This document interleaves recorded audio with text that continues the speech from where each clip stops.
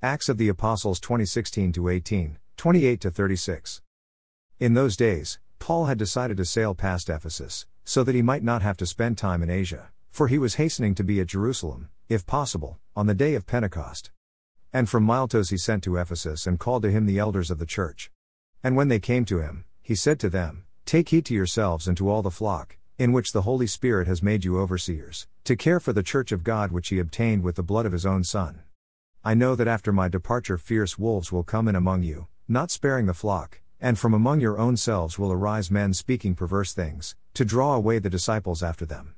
Therefore be alert, remembering that for 3 years I did not cease night or day to admonish every one with tears. And now I commend you to God and to the word of his grace, which is able to build you up and to give you the inheritance among all those who are sanctified. I coveted no one's silver or gold or apparel. You yourselves know that these hands ministered to my necessities, and to those who were with me. In all things I have shown you that by so toiling one must help the weak, remembering the words of the Lord Jesus, how he said, 'It is more blessed to give than to receive.' And when he had spoken thus, he knelt down and prayed with them all." In this passage we see some examples of apostolic authority, the importance of worship, and responsibility.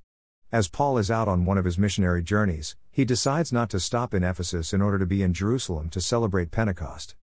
There are a few different things going on here.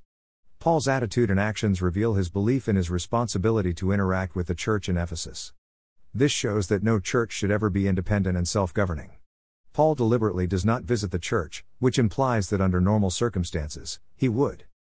Instead, he goes to a different town, Miletus, and calls the Ephesian elders to come to him, which again implies that the church is not independent but under the authority of the apostles. Even with his decision not to stop in Ephesus, he takes the opportunity to instruct them about inevitable future struggles. In a show of his role and responsibility in the church, he warns the elders that there will come a time when he will no longer be alive or in a position to guide and lead them. He calls them to be watchful of false teachers who will rise up within the church, who will seek to introduce false teaching and deviation from the apostolic faith. He calls them to remember the teaching that he gave them for the past 3 years. This is a great example of the approach the people of God should take when addressing teaching within the church that deviates from the apostolic faith. Because we believe that God has given us the Holy Spirit to direct his church and that evil will not prevail over good, we can be assured that the teaching of the apostles was faithfully handed down to the next generation of believers and through them to the next generation, up until this day. The appearance of false teachers is inevitable, but our protection from these is not found in debate but in the embracing of the teaching of the apostles. It is not the responsibility of the church to prove the right doctrine but to live and teach right doctrine. We have seen this in the first 1,000 years of the church and the 7 ecumenical councils. False teaching was spreading around the known world and the church responded by articulating what the church had always believed and taught. In essence, they created definitive statements that define the Christian faith. Anything outside of those boundaries would not be considered faithful Christianity. It is the responsibility of the church to stay within the boundaries of the historic, apostolic faith and to worship in truth. Paul then addresses 2 specific issues, most likely specifically applicable to the church in Ephesus. He tells them that he, even as an apostle, worked to take care of his own needs. He did not seek financial support from the churches and he did not greatly desire anyone's gold, silver or apparel. Secondly, he reminds them that ultimately the goal in earning an income is to provide for those in need. This would include oneself, those directly within one's responsibility, as in family, and those who are in need both inside and outside of the church. The purpose for earning an income is to provide for needs. It seems that far too often, we use our income for personal comfort and entertainment. This is a topic that ought to be given in-depth consideration and self-critique.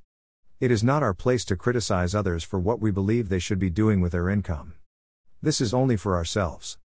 Just as Paul spoke these words 2,000 years ago to the church in Ephesus, he still speaks these words today to everyone who is part of the church. Paul then quotes Jesus as saying, "It is better to give than to receive."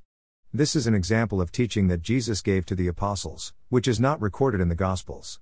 We know from the end of the Gospel of John that there was much that Jesus said and did that is not documented. We also know from Acts that Jesus taught his disciples for an additional 40 days after his resurrection, which again, is not documented in the New Testament, other than by teaching through the apostles.